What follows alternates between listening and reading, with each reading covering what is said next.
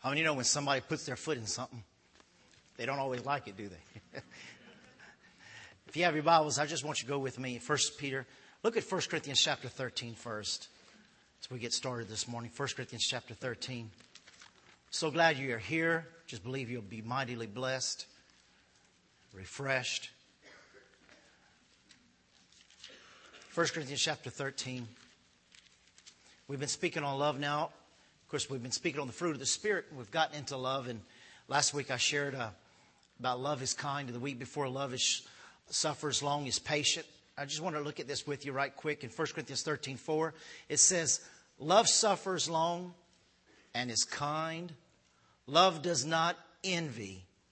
Love does not parade itself, is not puffed up, does not behave itself rudely, does not seek its own, is not provoked, thinks no evil, does not rejoice in iniquity, but rejoices in the truth, bears all things, believes all things, hopes all things, and endures all things.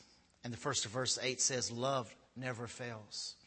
I want you to look with me also quickly, 1 Peter 4. 1 Peter 4, verse 8. 1 Peter chapter 4, verse 8.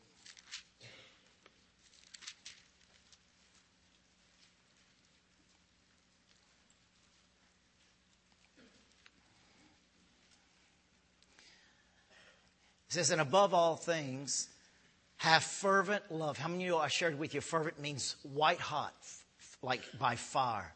Have fervent love one for another, for love will cover a multitude of sins. Amen.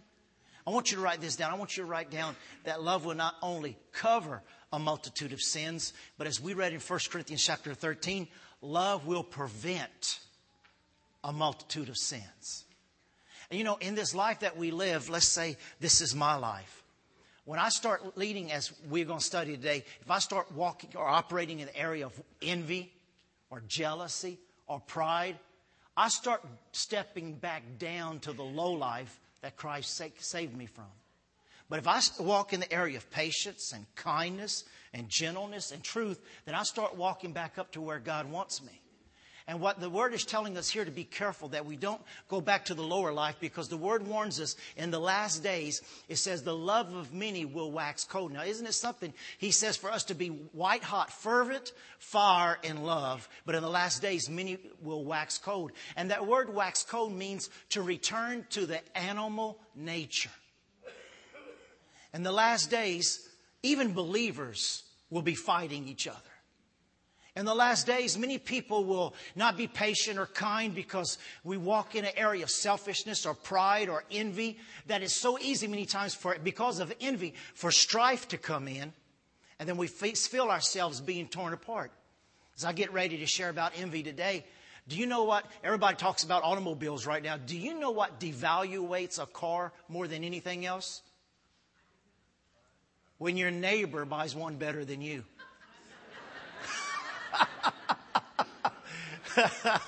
You know what devaluates a boat, guys? Is when your buddy gets one better than you. Because it's so easy to fall in that area of envy. And when we start envying, we get jealous, we start going down. And it means to wax cold, to go back to the animal-type nature. And how many know we're called to be sons and children of God, to be imitators of God as children who walk in love? So this is what it's warning us about in the area of envy. Now, in 2 Corinthians 5, you don't have to look at it, but 2 Corinthians 5, verses 14 and 15, it says, for the love of Christ constraineth us. That word constraineth means to overmaster us, to control us, to restrain us. And that the love will help us continue to be kind and gentle so we don't fall into those areas of being rude or envious or jealous or boastful or pride or arrogant. How many of you know we're not called to be the arrogant of the earth? We're called to be the salt of the earth. Amen. And you know, something that the Lord was dealing with about in these last few days is that the way I was raised the last few years and studies we do and the people we're in fellowship with, we meditate a lot in the area of excellence. And we do a lot of teaching in the area of excellence, and we need excellence. I believe in total integrity. I believe in total excellence.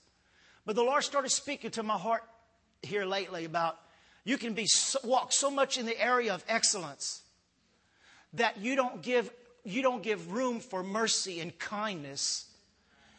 And that, you know, what got to me, we got a phone call just about 2 weeks ago. They said that they have a problem on top of their head. And would I have a problem if they would come with a hat on? And, you know, we have gotten into such an area. And of course, I said, no. I said, you can wear all the hats, any type of hats you want to. But, you know, the mentality for church is you got to dress a certain way, look a certain way, have, you know. And, you know, I'm not saying people need to start wearing hats to church because, you know, our mama taught us better than that. But if a person feels uncomfortable or is going through something or even going through maybe chemo or something and they want to wear a hat, then we should be so loving and walking in love that if somebody walks in here with a hat or a cap on, that we don't even look twice at them to make them feel uncomfortable.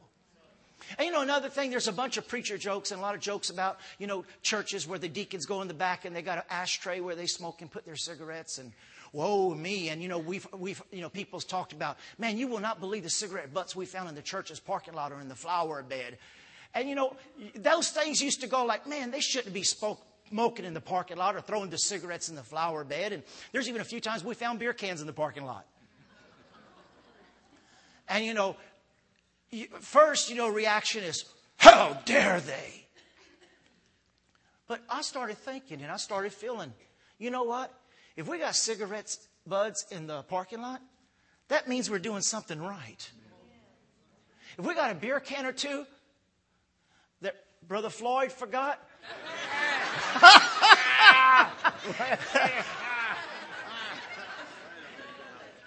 I'm not encouraging you to smoke. I'm not encouraging you to drink.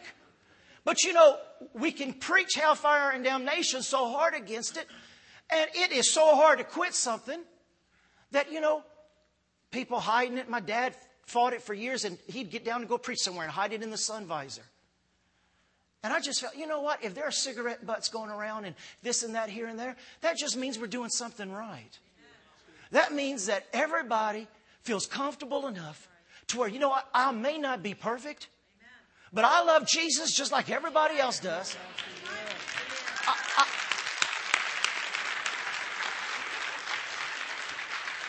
That don't mean to smoke. You hear me, son? That don't mean to smoke. But, you know, I was looking in the mall. We just got back. I had to sleep with Jake and Shane for the last 5 days. God bless you, my daughter. God bless you. God bless you. God bless you. Of course, Shane got to sleep with him. So they slept together. They're so cute. Anyway, but we were at a conference. We just got back last night. And walking around the mall and, you know, you see these guys and they have their ears stretched really big and you just see different things. And you know, God loves them.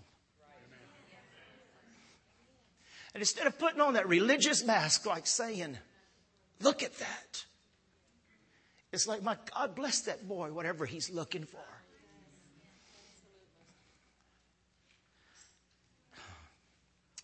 And I just think that God, in this message of love, maybe I'm the number one who needs it. It says the love of Christ constrains us. And they were asking me questions about the mission field, and they couldn't believe some of the stories and some of the things we lived through. But you know what? There was such the love of God for those people that we would live in any situation, do without, and not even worry about it because there was the love of God in our hearts to be able to love supernaturally, not worrying about what the environment was like and the food was like. Because the love of God constrains, overwhelms, it rescues, it pulls. And I just feel God is calling His body that there are so many people that need rescuing. That we've got to walk in the area of love that we overlook all natural things. And if they have to wear a hat to church, man, wear a hat. If you're still fighting this, and you know, they get to hold it and hide it in their hand like that, you know. Oh, there's pastor, you know. But there's a few brothers in the church, they have them right there in their pocket, and they come in church where they don't even hide it. Well, God bless you for not worrying about what I'm going to think. Because you won't answer to me. In fact, give me one here. No, I don't. No. I'm being bad today. I've had a very little sleep this week. But you know, he dealt with me. We walk in such an area. Excellence. Oh, oh, oh. You know, we're not going to be till we dead and in heaven. God is still working on us. And you know, suits and ties and clothes, that's not to intimidate anybody or, you know, it doesn't mean, you know, I can't hug you or I'm not good enough to hug you. It doesn't matter the hair. It doesn't matter the outward appearance like it does the heart. You know, one thing that got me, we heard a speaker, Brother Tommy Barnett, who's in Nevada, Arizona, Las Vegas or somewhere like that, in California, Hope House. And he was telling the story that somebody came to him and says, Pastor, you won't believe, because they work with people on the streets and all that. He says, Pastor, you won't believe, there is a man with a beard and long hair and he's in white and he says he's Jesus and he's blessing the children in the church. So they run out there and they run up to him and they go, so you're Jesus? I am. And he's blessing the children and all that. And so one of the guys says, hey, did you happen to see the Passion? He said, no, too many bad memories. He actually thought he was Jesus. And every Friday they go around and they give a rose to the prostitutes and they'll even rescue them and bring them to a place where they got some ex-prisoners who help protect those girls when they bring them in there and get them back into life. But he told another story, and he told about when church people don't show up to do the dramas. He goes in the park and he bribes the bums and the winos and the homeless to do the drama, because the church people, he's got a church of thousands and, you know, church people don't always show up. So he goes to the park and gets the winos and the homeless. And they say, oh, yeah, you feed me or something like that. I'll get into play. And one year he did a human Christmas tree. And he put all these drunkards and homeless people in this Christmas tree. And he says, I know you don't know the words. And they said they didn't. So he said, just say elephant, elephant, elephant. So they all got in that tree and was just saying elephant. But the miraculous thing that happened was down below in the crowd in the park. They were doing this out in the field, in the park. A mother who had been praying for her son who had disappeared years before looked up, and there was her son in the tree. And after all those years, finally got to see her son. And you know, so I just feel like Christ is doing something in Word of Grace to where anybody and everybody. And that's one thing Connie told me as she met me last Friday and we spent some time together. That's one thing she told me about her husband, Johnny, that he said he could understand and he felt comfortable here. And you know what? That's how we want everybody to feel. We want everybody to feel that they can come and they can get a word, they can be loved and they can be accepted. And that, you know, we're all going to grow. When I first started spoon feeding, I know I must have gave my mama a run for her job. But, you know, my wife don't have that big of a problem anymore, just most of the time. That she still has to clean up a mess. But I'm learning. But, you know, we're all learning. You ought to see Jake eat if you thought I was something. Man, you should have seen Jake drop a handful of mashed potatoes when Shane said something the other day. You know, use your fork, bud. But, you know, God is working on all of us. So we want to walk in that love which is kind and gentle. Amen. So now that I said that, we got to study on envy. It says that love does not envy. And I bet you're thinking, oh, my God, another message? You ought to just stop there while it's going good. No, we got to keep on going. Amen. How many want to keep on going? And, you know, thank you. Oh, you're really into it. God bless you. You're paid for that. Anyway, the Bible says love does not envy, or listen what it means, to not have ill feelings in seeing or hearing of another's blessings. And, you know, it's just simple things. It's not just not hearing and seeing blessings. How many of you have ever heard, I've heard it on TV because I don't have daughters, but how many of you have ever heard on these TV shows, not only daughters but women, when they go, I just hate her. Did you see that? She's down to a size 2. I hate her. And you know, that's envy speaking. Now, nobody here talks that way, do you? I mean, God bless every size 14 and 18 in the world. Hallelujah. But so many have this problem about envy and jealousy, keeping up with the Joneses, being miserable. Envy is what we cover up on the inside. Envy is what we want covered that we don't want other people to see or to feel. You know what envy means? Somebody said this. Envy means to sew up our eyes, to stay in darkness, and let bitterness become the poison of our life.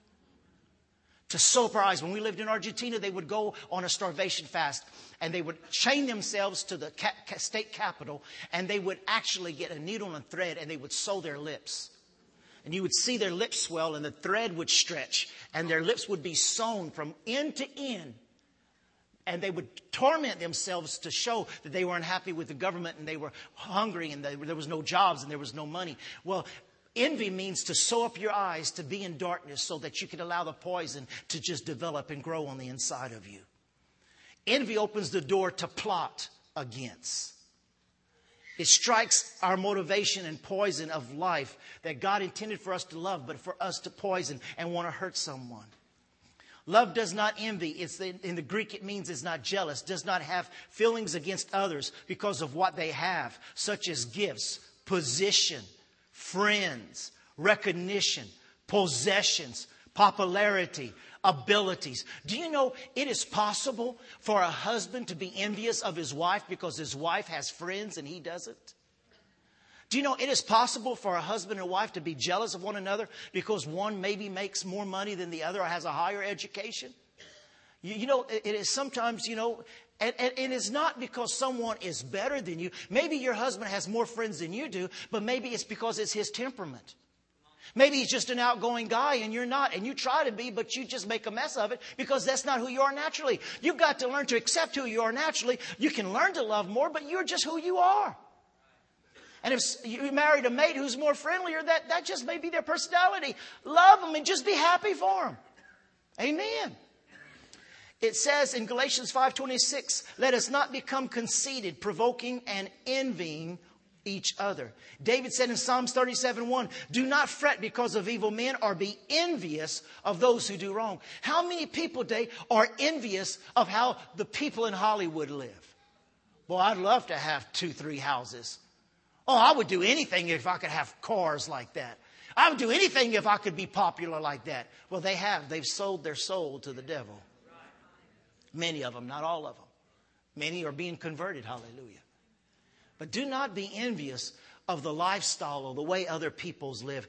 Another scripture says in Proverbs 3:31, do not envy a violent man or choose any of his ways. Proverbs 14:30 says, a heart at peace gives life to the body, but envy rots the bones.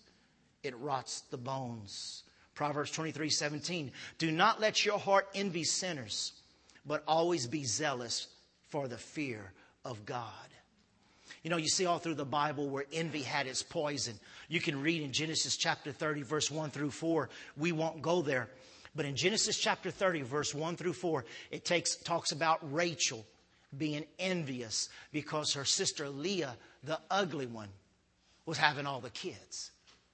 And she's talking there, and you can go back and read it, and she's talking, and Rachel's saying, I'm not having any children. And she was feeling like she was not adequate enough. She was feeling like she wasn't good enough. And here's Leah.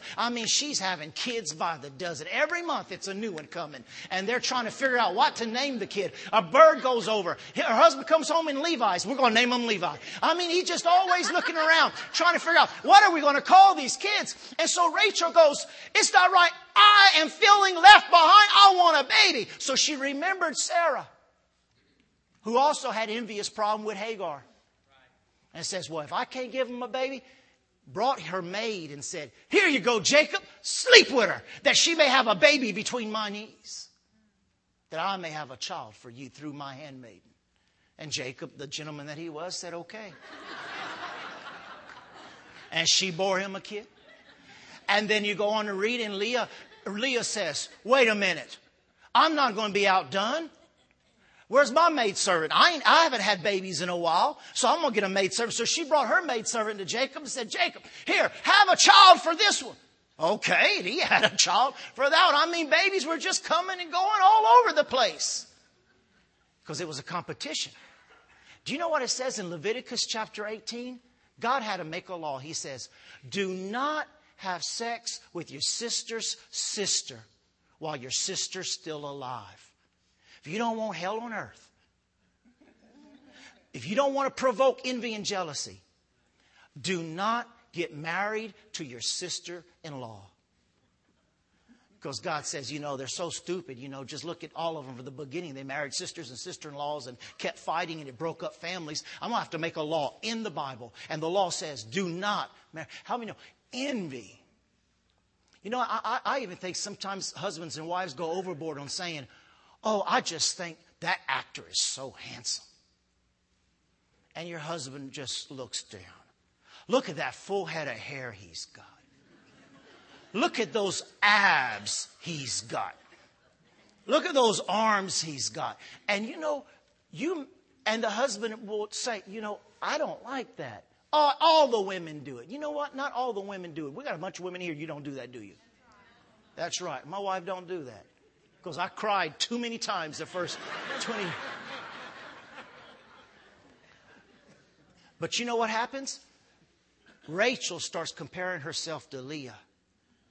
Where Rachel had her own good qualities, but just because she couldn't have a baby, she did later on. She had two, and the last one killed her.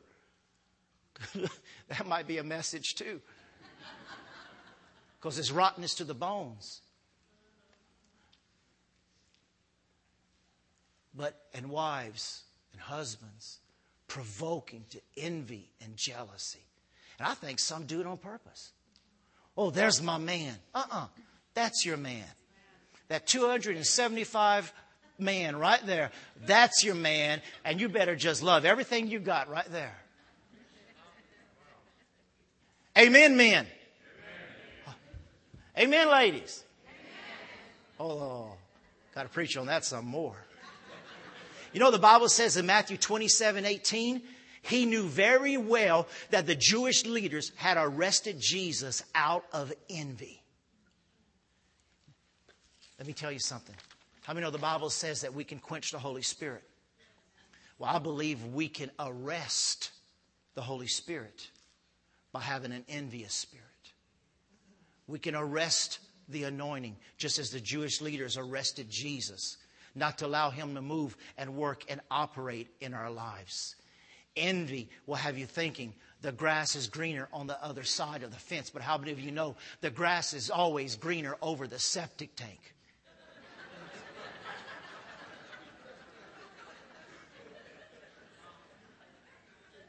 Do you know some people can even envy somebody else's freedom? I wish I was free like that. I wish my husband would treat me like that, which he should. But maybe he wasn't raised. Or I wish my wife would do this or be this way. Well, maybe she wasn't trained or raised. And that's what church and the different ministries in the church and books and study and investigation can end up developing. But you don't envy and compare. Why can't you be more like him? Or why can't you be more like her? The Bible says you're walking down from the level of love into the level of envy and hate. And you're turning back into the animal instincts. And it will just turn into more and more strife and division. A while back I taught the youth. I got to teach the youth on a Wednesday night, and I brought a bunch of clothespins as this example. How many of you ever eaten crabs, and seen them while they were alive? How many have ever pulled one crab out? As a kid, my grandmother always boiled crabs. You pulled out one crab, but how many know the other crabs grab it and then grab it? And I put all those clothespins together because I wasn't going to bring crabs in here. So I brought clothespins, and I had a whole bunch of clothespins hanging from one another. Why? Because the crab will not let any of the crabs. You notice that you don't have to put a lid on top of crabs because the other crabs will not allow any crabs to get out. Something moves, they grab it. Well, that's what envy does. I envy their position. I envy their lifestyle. I envy how they get along. I envy their relationship. I envy their kids. I envy how they are in sports. I envy the money they make. I envy. How many know King Saul had a problem with envy? That while David was even trying to play worship, he was trying to throw javelins. Envy starts speaking hate and death. Why? Because the young maidens were singing that Saul had killed his thousands, but David had killed his 10,000s. And envy started eating on him. And the boy he once called his son, now he calls his enemy, and he wants to see dead. Envy is quiet, but it eats. How can that man kill his wife? How can they who've been married this long end up in divorce? How could that happen? How could that happen? Because when you allow it to eat on you, it just continues to eat and to eat and to eat. I saw Missy's here today, but Joseph's not. Joseph is our other guitar player. And one thing I have appreciated about Joseph, and they live in Tyler now, so he can't make it every time. Oh, y'all have moved back? Oh, you're in the process. That's what he's doing. Joseph's not here today, but Joseph is the other guitar player. You know, Corbin plays guitar like he was born with it. I mean, now, how many know that young guy, he could play that guitar? And Joseph is an excellent bass player, guitar player. But you know the thing that I love about Joseph, when you start talking to him? He'll stand there and he'll talk with you, not around Corbin. And that Joseph will just start bragging on Corbin like he is the best guitar player in the world. And here he is, he's a guitar player. But he is, from his heart, he is saying, it's amazing what that boy does with the guitar. And then he'll start bragging on Cody on the drums and Nate on the bongos and Daryl on the bass. He start bragging about everybody. When you tell him, Joseph, you're good too. No. You hear what these guys sound like? There's not a jealousy in him when he speaks and brags about other people. And, you know, I admire that in him. And I admire that in people. And like, you know, so many times it says that some people preach the gospel out of envy. Paul said that. Out of jealousy and envy. And you know, so many times people say, well, Pastor, like we just came back from this gigantic church with all the lights and it was so great and fabulous. And it was like, Pastor, wouldn't you like a church like that? Well, you know, the pastor was honest and the pastor was talking and during the service. He says, you know, I've been going through a depression. And here he is. He's on TV, all kind of channels. He's got all kind of books and tapes out. And he said, and other pastors got up and they started talking, you know, I've been going through a depression. I'm tired. I'm depressed. And, you know, a lot of times when a pastor has a smaller church, you know, you think, oh, what would I not give to have the biggest church in town? You know what they'll tell you? The bigger the church, the bigger the headache. You don't need to envy my position. If God gives it to you and it grows, you praise Him for it. But don't you preach and try to copy and try to do other things and do everything you can and be somebody else to get what they got. You be you and let God build the house.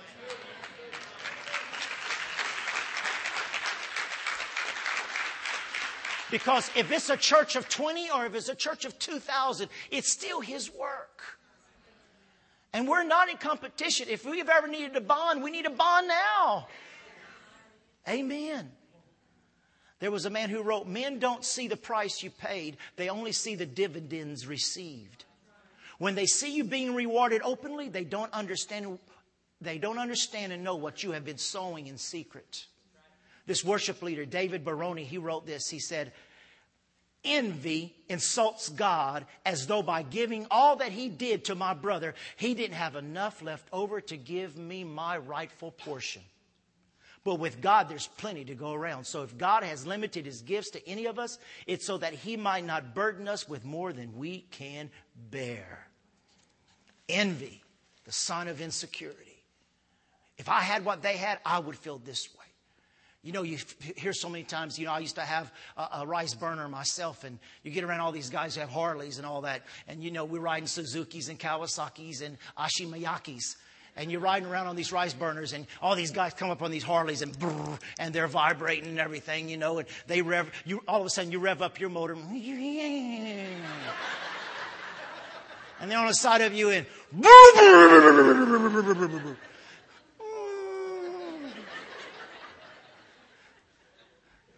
I wish I had a Harley. But you know, that's all right. This is a fun service today. You won't get penalized today. But you know, it's so easy. You know, well, I wish I had one of them. Well, I wish I could afford that. Oh, I wish I could be on paid staff. Oh, I wish I could go on a trip with the pastor. Invite me.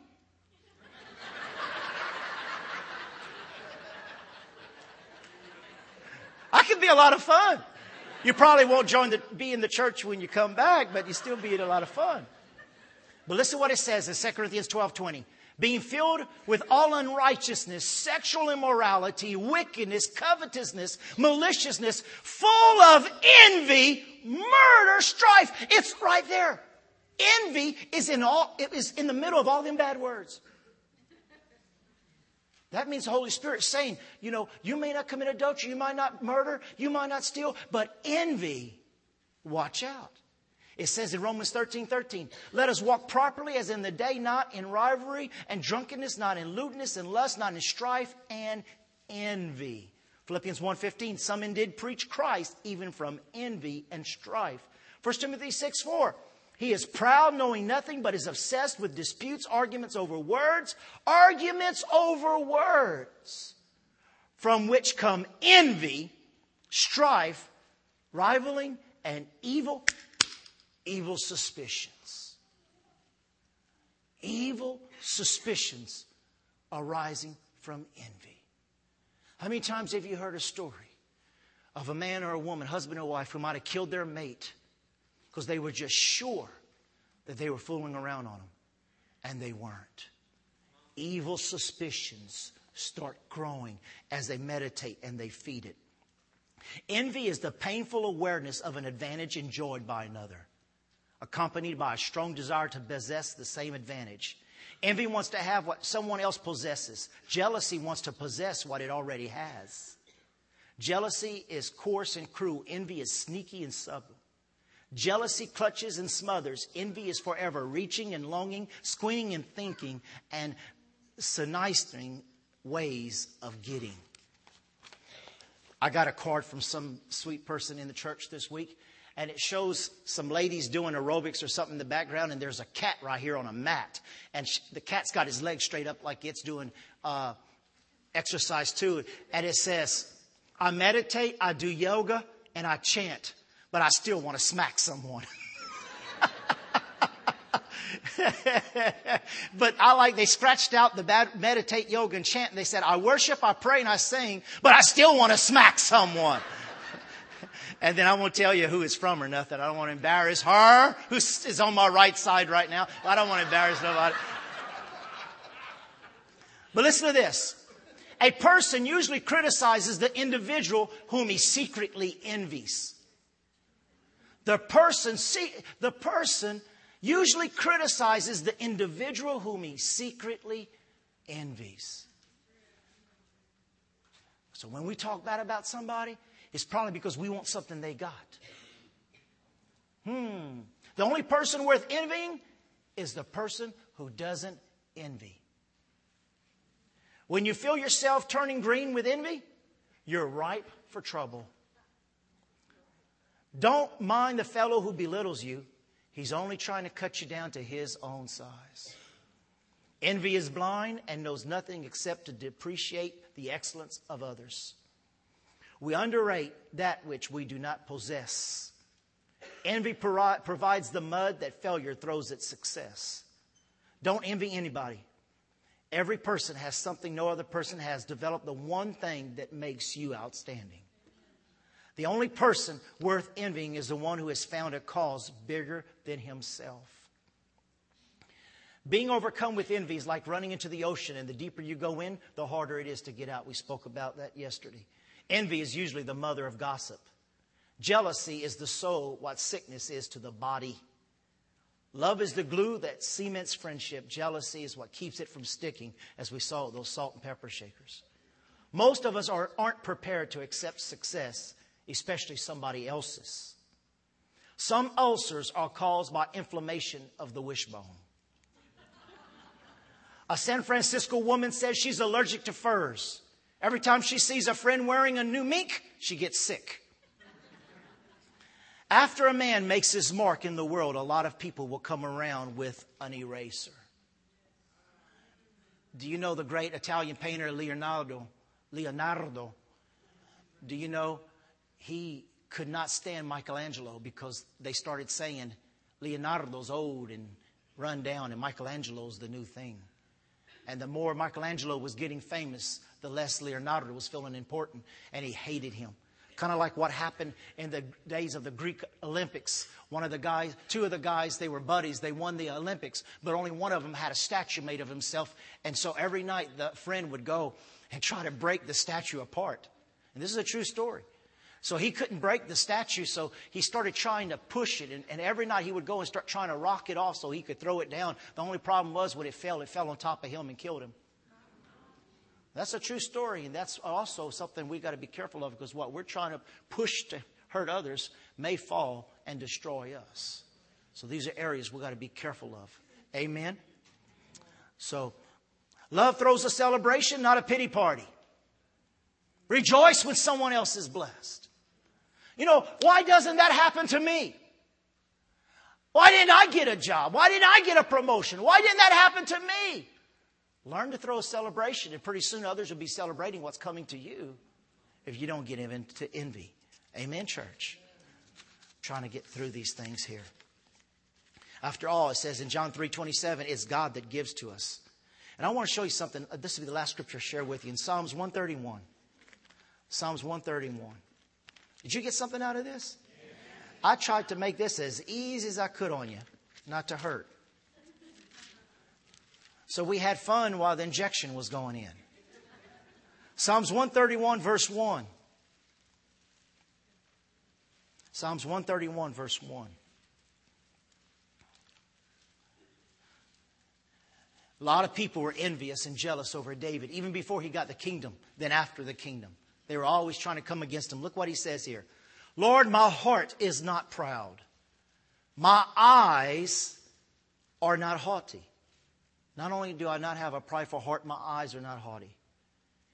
I don't concern myself with matters too great or too awesome for me to grasp.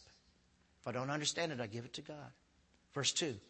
Instead, I have calmed and quieted myself like a weaned child which no longer cries for its mother's milk. Yes, like a weaned child is my soul within me. In other words, we wean ourselves from jealousy, from envy, from haughtiness, from pride. We slowly wean ourselves. No, I'm not going to think that. No, if I'm going to look that way, I'm not going to look that way. I'm not going to look at that person that way anymore. I'm not going to look at that person and try to find things that I don't like about that person and ways to cut them down because they seem so happy. They seem so blessed. They seem to have it so together. I'm going to find ways to try to cut them down. That ministry is being blessed so much, I'm going to find ways to cut it down. My boss at work, he's doing this. I'm going to try to cut him down. My eyes. No, I've learned to wean my eyes and my mouth, my ears and my heart from not, you will not go there. So I want you to stand up with me, and I want to lead you in a prayer as we close today. As we've been studying, the Bible says to love as Christ loved.